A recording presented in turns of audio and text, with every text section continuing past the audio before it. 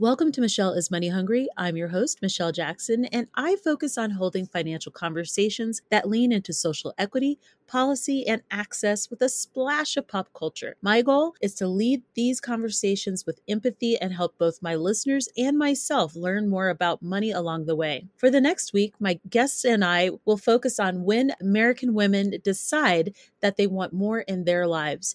Interestingly, many of the conversations centered around going into entrepreneurship. With that in mind, though, I do want to say that my guests and I aren't necessarily encouraging you to go into business. Instead, this conversation, in my mind, is a reflection of the policies that aren't in place here in the United States. Policies such as paid parental leave, generous paid sick leave, or just having a degree of flexibility and autonomy over your days so that you can run an errand, schedule a doctor's appointment, or take your kid to ballet. Or sometimes you just have to help your parents out when things come up. I often wonder how different American life would be for women if we had some of these policies in place. Would the choices we make be different?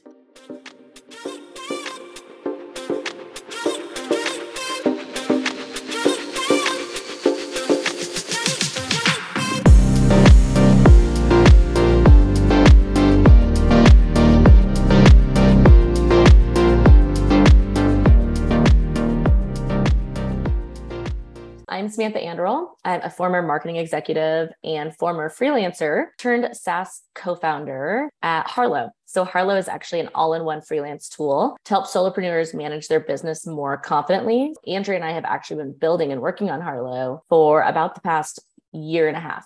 And Andrea, I'll turn that over to you. I'm Andrea Wilt, also a former marketer, turned freelancer multiple times in my career, actually. And I'm Samantha's co-founder. Dear listeners, you may not know this because you just started listening to the episode, but I may have forgotten to hit record prior to this. So we had a really great conversation for the past 10 minutes, but that's okay because we're about to get into it. This is going to be a treat. The whole topic that we're discussing, the heart of what we're discussing is women wanting more in their lives. And I'm curious about how Harlow kind of fulfills that need for you, both professionally or personally. Ooh, that's a great question. I mean, I think Andrea and I specifically, we've been in the corporate world. We've been in the freelance world. Now we are founding our own software startup. And, we've gone through this journey through all of that, right? When we were in the corporate world, we were learning and we were growing a ton, but we got to the point where, we were feeling really burnt out. We were having meetings from, 8 a.m. in the morning, sometimes until 7 p.m. at night. We were kind of, facing exhaustion and weren't in an environment in which we were thriving anymore. And so that actually brought us to founding Interimly, which was our boutique consulting company, which is really just a fancy way of saying that Andrea and I were freelancing, but together, right? It's all about positioning. And while we were there, I think our main goal was like freedom and flexibility and regaining control of our schedules, being able to prioritize the things that mattered to us in life, not just focusing on work as life. And during that time, Andrea and I were working with all of these early stage startups. We were helping them grow and kind of get momentum. And at the same time, we were experiencing all of these kind of ups and downs of freelancing firsthand. And so those two things kind of came together and, kind of were married into Harlow, right? We're like, okay, we're really good at helping early stage companies grow. And we really understand, freelancers' pain points and what they go through because we are that audience. What if we brought these things together and build something for ourselves, right? And I think that was really Andrea and I saying, we want more. We can do this. We believe in ourselves. We want to kind of take these things to the next level. And Andrea, I'll let you chime in there too. I think we also, when we went into freelancing, we really wanted to do it on our terms. So it wasn't, Samantha and I had very flexible schedules. I had a child 2 years ago, and I required a more flexible schedule because we didn't have childcare at the beginning because of COVID. And as we started to think about how we were building Harlow, we wanted to bring a lot of that into Harlow as well and have a product company that was successful and profitable, but on our terms. And we want to work really hard But Sam and I also know that we are work better. We're like better human beings professionally, personally, once we have balance in our lives and when we're able to like fill our cups outside of work. And so that was really important to us as we were building Harlow, is to bring in some of those tenets from freelancing into our product business. Absolutely. And I will say, even before Andrea and I brought on like a single employee, before we really built out this kind of team of freelancers that is helping us move Harlow forward, we focused on building our company policies and our values, right? We're like, okay, we need to, it's funny because you kind of have to define what a non-structured working environment looks like. Yeah, you have to structure, non-structured. You're not just floating around hoping for things to happen. Well, yeah, exactly. Right. And so, we had to say, okay, what do we love? What do we want to hold on to? And we're like, we want to have 3 days a week with no meetings. So let's define that now. So as we move forward and we hire people, we stick to that. Another big thing for Andrea and I is like thoughtful meeting scheduling. We don't want people just throwing meetings on our calendars, because that's not the way we like to work, right? We like to be prepped. We like to know what's going on. We like to be in the right headspace. So all of these things are really important to us, at the same time that we're obviously like building a company and doing this because we want to, we want to help freelancers. Andrea and I want to make money, but at the same time, we don't want to do any of those things at the expense of our own well-being or our future employees' well-being. I feel like a lot of women struggle, a lot of American women specifically struggle with this idea of balance and how to marry it with ambition. What are some of the things that you're doing to stay true to yourselves as you go through this process? Because you have a little, Andrea, you've got other obligations, but I do think as Americans, ambition does drive us. Like, I don't care who you are and who you meet. I feel like it's in our DNA to a certain extent, and that it's very easy to overwork and overplan. And how are you keeping track of those things? How are you being self-aware? Like, what are the things you're doing to foster that, in addition to what you just described, which sounds awesome, by the way? Well, I would say my child keeps me balanced. I've got a toddler, Michelle. Yeah, he requires that I not work nonstop. And I just, obviously like want to be as present as I can with him. But for me, it's just about being really conscious about what I'm doing. I am present at doing that. And so not trying to do two things at once, like really, I'm trying to stop multitasking. I can't work and have my kid next to me. It's not like that's not good for him, and it's not good for my work. So if I've got mommy duty, then that's what I'm doing. I'm not working at that time. And honestly, like that has really helped me, and it's helped me be, I think, better at work also, because when I am working, I am 100% focused on it. I don't have a kiddo running around, so I don't necessarily have. You have Carl. I do. I have a small furry friend around. His name is Carl. His name is Carl. He is a character. So he's currently in my basement, so we don't hear him barking during this, or else we would. One of the things that I have actually really leaned into over the years, and I probably started doing this maybe 3 or 4 years ago when we were building our consulting business, is what I call like proactive calendar blocking. So I know kind of like the balance of things that I need to kind of be my best self and remain happy and motivated and inspired. And so what I actually do is I block off my calendar in advance for things like self-care and social time, or exercise, whatever it may be, because I can definitely, if I'm really excited about work, I can sit down at my computer and just sit for 8 or 9 hours and just like bust things out when I'm feeling super motivated. But I know that actually leads to burnout long-term, and that I should not be, in front of my computer 8 or 9 hours a day. And so, what I actually do is I just block out time a few times a week. And if it's already on my calendar, I just make myself go do it, whether it's a walk with a friend, whether it's lunch, whether, it's a massage or a facial, whatever it is. I block all of those things out in advance. And it is a forcing function for me to leave my desk and focus on other things. Random question, but I've been wondering this for a while. How did you come up with the name Harlow? I'm very intrigued by it. I love it. It gives me this like 1940s glam aesthetic. I could be crazy. I like that. But where does the name come from? When Andrew and I were first ideating on creating Harlow and what the brand was going to be like, what the product was going to do, all of these things, we knew from the very beginning we wanted to take a very empathetic approach to building Harlow. Freelancing, Andrew and I experienced it. We've seen others experience it. It can be a very lonely venture.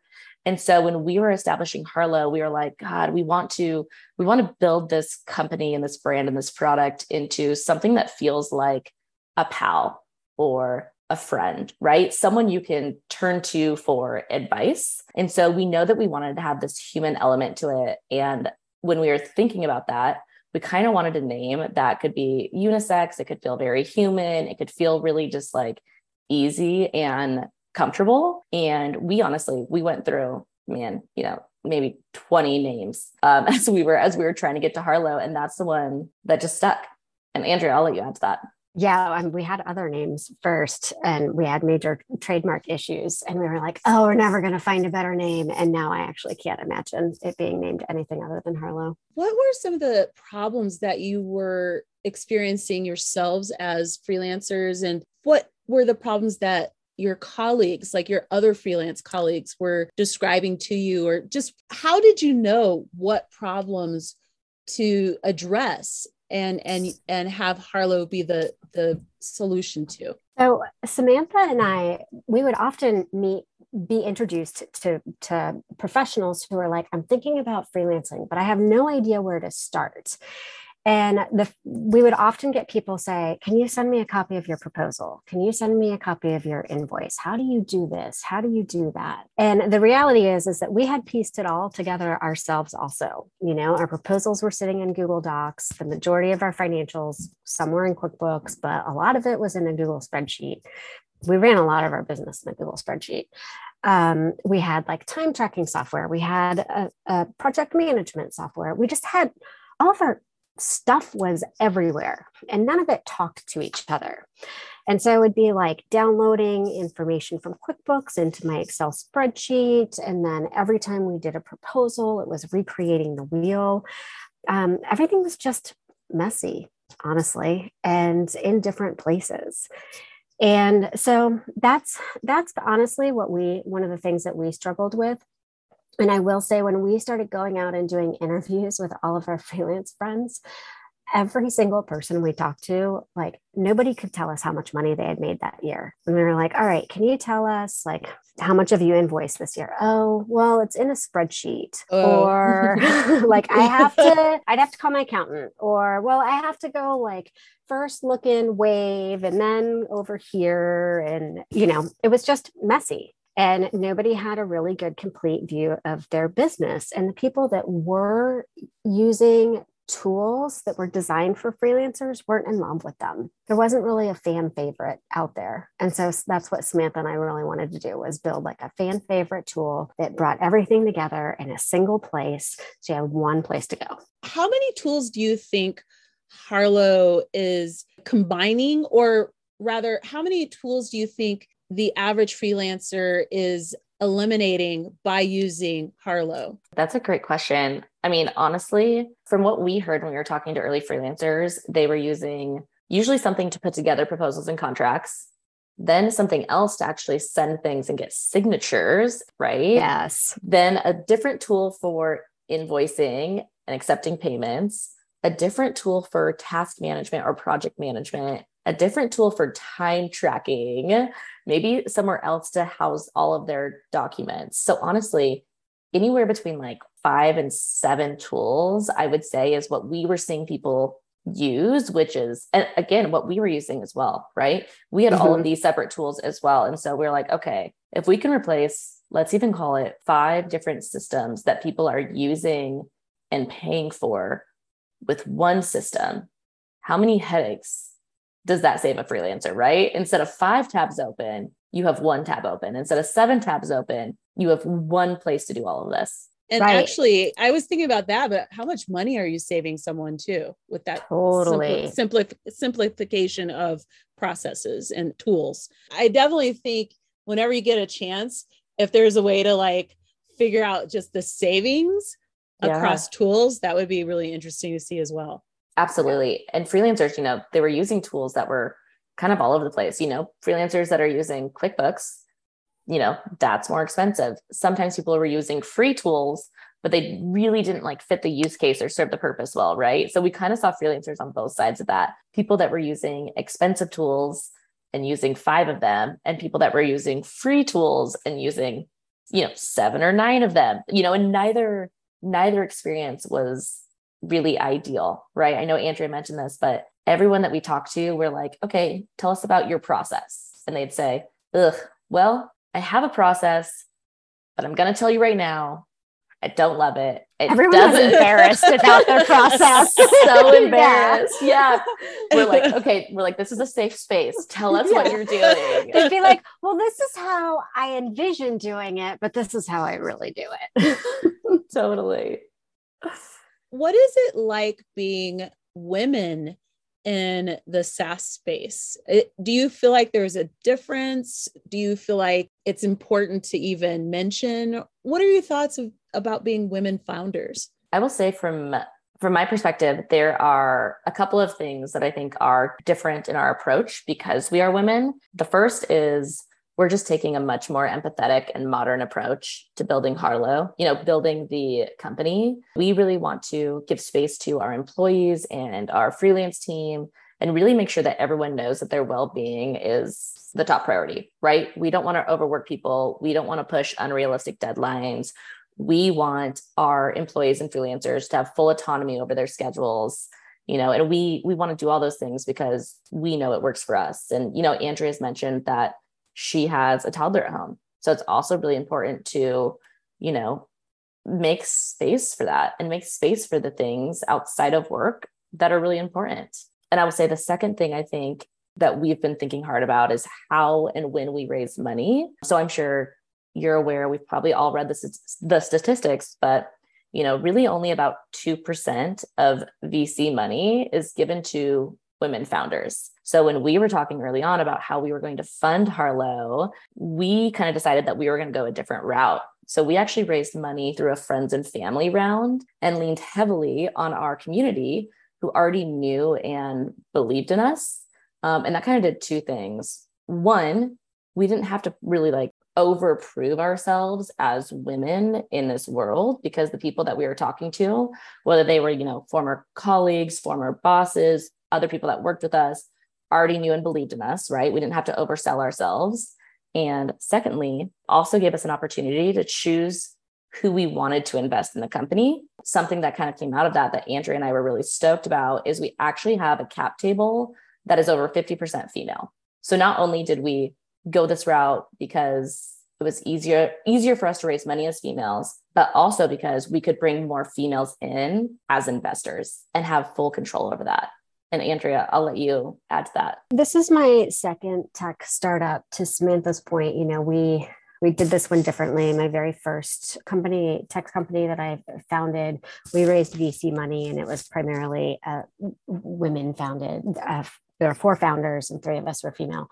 And it was really hard. I mean, we did Sand Hill Road. We pitched to every single VC and they would ask any sort of technical question to the man in the room. They would always defer to the man in the room, whether or not that was his area of expertise or not. And it was just really, really discouraging. And every VC would be like, you should just go check out these other funds over here. The 2 funds that were female specific at that time.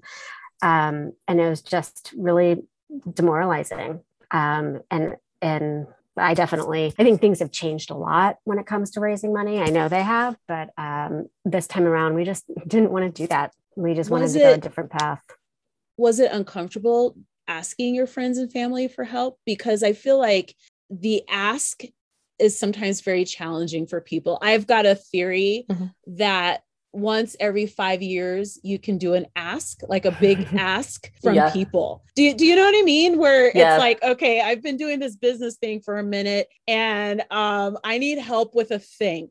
So in my case, I did that 5 years ago with I had an in-person event, but I didn't want to charge an exorbitant amount of money for people to attend, but it was going to be a very expensive to hold. It was expensive venue, and I wanted to feed people. It was like a whole thing. And so I was like, okay, I'm going to crowdfund. I'm going to ask these people that I know, because to your point, they knew who I was. I didn't have to overprove myself. Right. And I was very fortunate in that I was able to raise quite a bit of money to cover the cost of the event. It was in the black. And actually the venue was so nice. There was a point where they were like, we don't need any more of your money. Because, you sign a contract and then you're like, this is how many people are going to come. And I had to overestimate it. And they were like, you're fine. You're good. We don't need it. I cannot believe that they said this to me. This is a very Colorado story. So that was amazing to me. Now it's 2022 and I'm about to do my big ask again. And so when you're deciding to do a big ask, what were some of the things that you had to work through before starting this type of fundraising? Yeah. So I think there's two things here. One is friends and family to us is a loose term. Yeah. While we did take money from people that we would consider friends and family, we also took a lot of money from colleagues. And like I said, kind of former bosses or, a colleague of a colleague, our overall network was really helpful in raising money. And secondly, rather than an ask, I really view this as an opportunity. I have full confidence in Andrea and I did when we were raising money. I have full confidence in us now. And so rather than positioning it as an ask, here, give me some money to build this business, we're like, hey, we've got a great idea in a market that is growing like crazy. We are going to kill it. Do you want in on this? Right. And so I think it was all about our mindset going into it. I mean, honestly, it was scary at first, right? Andrea and I were like, are people going to bite? Are they going to see this opportunity the way that we see it? But we put together a killer pitch deck. We had a killer story and we just went into it with confidence. Yeah, I will say a few things to add. I personally had to also just remind myself, it's totally okay if people say no, because this is a business opportunity and this isn't about me as a human being. If they didn't want to invest in Harlow, that doesn't mean that they don't want to invest in my friendship or that they don't believe in me. Totally. It's not about me personally, because I tend to take things a little personal. So that was something definitely I had to adjust my mindset a little bit as we were raising. Yes. And I had to remind Andrea that we are running, this is a business and we can push and we can follow up and we can sell. Yes, that's another thing, is that one of the things that we learned when raising money is Samantha was like, I have no shame. I will, if somebody doesn't reply to my email, I'm going to send them 5 more emails, over the course of 3 months, whatever, until they reply, until they say no. She's like, I'm just looking for a no. My priority isn't their priority. And it was so true, because at the end, I mean, there were a couple of people that I think we sent 4 or 5 emails to just to get the first meeting. And then they ended up investing. It just our emails were during the summertime. They were on vacation. It was COVID. Time's like a loose construct, Totally. Wow. You're developing Harlow. And I do want to mention that there are other tools out there that might be similar in some respects. What are some of the things that you're doing to really help Harlow stand out from the crowd? Harlow overall is built for a very specific audience, and an audience that Andrea and I had talked to a lot up front, right? We were kind of mentioning this upfront research that we did and all these conversations that we're having. We talked to friends, but we also went out and did, 30 plus interviews with this audience to ask them about what they were using, what they liked, what they didn't like. And honestly, at the time, we did not think that there was a fan favorite tool or tool that worked super well for this audience that we were targeting. And we kind of call it this kind of white collar solopreneur, this B2B freelancer. It's somebody who actually sells into an organization So think about, writers and designers and social media consultants, this kind of group was not really being catered to well. So that is one thing, is that we're going after a specific audience who we think that we deeply understand their pain points and understand their pain points better than even I think some other competitors who have entered into that market. And two, Andrea and I at the core of Harlow are really passionate about helping this community, and not just through the product that we're building. We're passionate about building the community, advocating for this audience, sharing their voices, helping them get opportunities, helping them just really understand how to manage their business, how to do it more confidently. We're really, really focused on helping at our very core. And I think and really feel like that comes out in the brand when people think about Harlow and why they would use Harlow over some other tools. Yeah, I think we also just really wanted to make a tool that's easy to use. Yes. Running your business, it can feel so overwhelming, especially all of the language, P&Ls and balance sheets. And I think it's so overwhelming that oftentimes people don't even want to start. They don't even want to figure out how to run that part of their business because it's too intimidating. And so we really wanted to just make it easy. Don't we all want to make our lives more easy? Yes. Yes. Every decision that Andrea and I make, everything that we build, we're like, is this easy enough? Is this in English? Is it in plain English? Yes. Is it intuitive? Can somebody log in and just figure out how to do this? Right. And we log into the product on a daily basis, a weekly basis, click around. We're like, oh, ooh, okay, maybe we kind of missed there. Let's go back and revamp that and think about how we can make it even easier, right? So yeah, ease and simplicity, that's huge. How long has Harlow been live? Just 4 months, maybe. Oh, wow. Yeah. And what's the response been? It's been really positive, which has been awesome, especially from our community. The feedback has been, thankfully, people find it really, really easy to use and soothing, and it gets the job done for them. And so they don't have to worry about kind of all of these different tools or systems. Yes. Honestly, I've been overwhelmed. It's so cool to see, on a daily and weekly basis, we are seeing, users in our community just post about how much they love Harlow. And Andrea and I actually have a little gratitude and good vibes Slack channel in our Harlow Slack.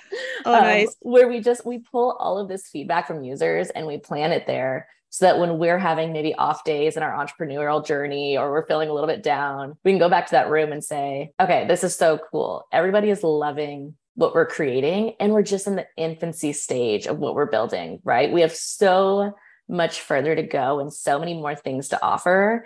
And it's so motivating. And I'm so appreciative of this community too, for fully embracing us and just sharing the word without us even asking to.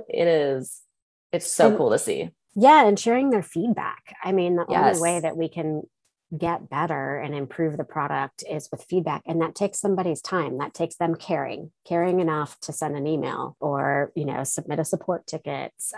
All of that stuff is meaningful for us as founders. Yes. There are people that truly care about letting us know and helping us make the product better. And I think what's really cool too is that we're embracing that, right? So we have these early users and they're like, hey, this is how I work. And we're like, great. Okay, that's a great feature request. We can actually fit that in and create it and build it. And that makes them feel really good. And it makes us feel really good that we're confident that we can meet their needs, I want to pivot the conversation slightly because this whole season, I'm talking to women about their lives. And I want to ask you, for a woman who is listening to our conversation, who's at a turning point in their lives where they're making a bold decision, what would you give as guidance or recommend to someone who's stepping out there a little bit on faith, whether it is, in themselves or the process, and they're not sure what the outcome will be? Because I feel like that's very much what you guys are doing. So what would you advise someone who's nervous about the next step when they're putting themselves out there for something they're dreaming about or designing or creating with their lives? I think we're going to have a very, very similar answer, but I would say, be sure to find your people in your community to support you as you're doing it. Like, you need a cheerleader, and you should absolutely be your number one cheerleader, but you also, there's going to be hard days, and you need to have a support system to help you through it. And it makes it so much better and so much easier when you have people to lean on. I fully agree with that. When Andrea and I were first starting to build Harlow, we talked to a lot of other women founders, a lot of other women who own small businesses, other women who had raised money, other women who helped other women raise money, right? We had so many early conversations to really learn and try to understand what we didn't know, right? And also like building those connections so that we could lean on them, they could lean on us. And that was so helpful in the beginning of our journey. And it's still so helpful. Yeah, it's really inspiring, I think. And sometimes you just need that inspiration to keep going, because it is obviously going to be hard. And I don't know if this is useful advice or not, but this is something that I definitely think about, is like, what is the worst thing that could happen? Mm-hmm. For me, the worst thing that could happen is that we don't put ourselves out there and we don't try and we don't grow. I think that's one of the things that keeps me going. Yes. And I'll even add one more thing to that I tell all women that own small businesses, that are entrepreneurs, that are doing their own thing, that are out there creating. And that is just, do not be afraid to put yourself out there. Even if you have an amazing network of other women and other people to support you, you should be your own biggest advocate. You should want to talk about what you're doing and what you're creating and what you're building, right? You should want to shout about it from the rooftop. So you have to get really confident and comfortable in doing that for other people to do that for you. I'm struck by how you're really intentional about your business design, like the behind the scenes. And I'm intrigued by it. I do want to touch on this a little more. I'm intrigued by your business's design because it's so not how a lot of American businesses are run, right? Mm-hmm. Like I feel like priority of self is a very new thing. I think COVID with work from home and flexible schedules and things like that has really pushed the conversation into the forefront. As you design your company in this way and build out your team, what's the one thing you're afraid might happen if you don't stay focused on this intentional business design? Yeah, I mean, I think the main fear is that we turn into, any other SaaS company that overworks their employees and can't retain people and sees, people burning out and leaving and transitioning roles. And we really, and even for Andrea and I think, another worst thing that could happen is that we could burn out as leaders of the company and not want to build this thing anymore. And I don't want Andrea to burn out, right? She doesn't want me to burn out. We are in this together. And so for me specifically, that is the scariest thing that could happen, is that we could develop a culture of burnout. And I think that would stunt our growth overall if we're not happy and our employees aren't happy. Yeah. We're in this for the long haul. So I think all of us, we need to I need to make sure that we're mentally in it for the long haul also. And I think that we just want to be really careful about building a culture that's growth at all costs, because we see that around us a lot in early stage tech. And that's not something that I think we want to really contribute to. We're wrapping up. If I'm a person who's like, holy crap, I so want to be a part of Harlow. I would love to save myself some time and energy, and I don't want to use 8,000 different products. How do we find you, and what's the process to sign up? Walk us through how we can discover Harlow. Yeah, absolutely. So you can sign up for the product and also go through our entire resources section, which has a freelance 101 guide, kind of talks you through how to start your own business. We have a lot of freelance interviews, just really good resources there from A to Z. You can find all of that at meetharlow.com. It's very, very easy to sign up for the product. It's honestly one click. You sign in with Google and you just drop into the free trial. So really, really easy to get up and get started. And if you're interested in just, joining our community, checking us out, seeing what we're all about, outside of this conversation, you can also find us on social.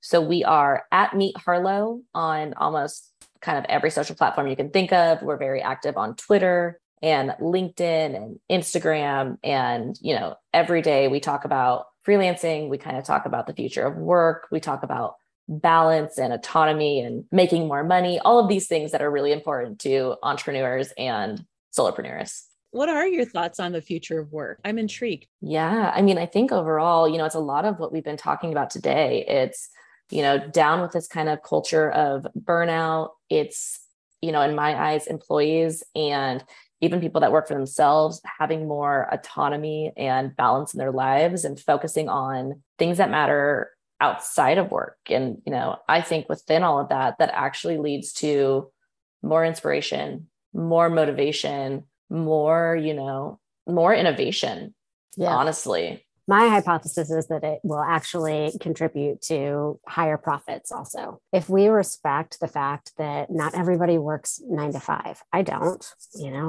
I'm much better early in the morning, and by 3 o'clock in the afternoon, not so great anymore. If I think employers start to respect the fact that employees need to work in a different way and have a different rhythm to get into their flow and nurture that, they're going to actually see it impact productivity and the bottom line. We're all better when we're not stressed, right? Like stress is a major, leader and indicator for a lot of issues in our lives, right? Whether it's mental health, whether it's physical health, whether it's, relationships going poorly, like stress is at the core of a lot of those things. And so if we and employers and everyone as individuals can figure out how to alleviate some of that stress, we're all happier and healthier. So in 5 years, describe to me where Harlow will be. What's your dream? I think our dream is that we have a huge, robust community of freelancers, and we're deeply connected with them, understanding what their needs are, their pains are, and we're still building. Samantha and I love to build. So I think we want to just keep solving problems. We have so many things right now that we want to build and, things that we know we're going to add to the product. But in reality, we want to listen to our community and our users and build what works for them. And this, freelancing in general, this market shifts so rapidly. And so it's hard to say, we don't know what we're going to be building in 5 years because we're not going to know what's most important to this audience, but we are going to continue listening and pulling in that information and making decisions based off that. Thank you, ladies, so much for this conversation. I wish you only good things. I'm so excited to watch Harlow grow. I don't know why I keep thinking of this Art Deco aesthetic when I think of the name, but I love it. I will definitely also include a link to Harlow as well for folks who would like to check it out via the show notes. So thank you so much. Thank you. You are a joy. I've had a smile on my face this entire time. Same.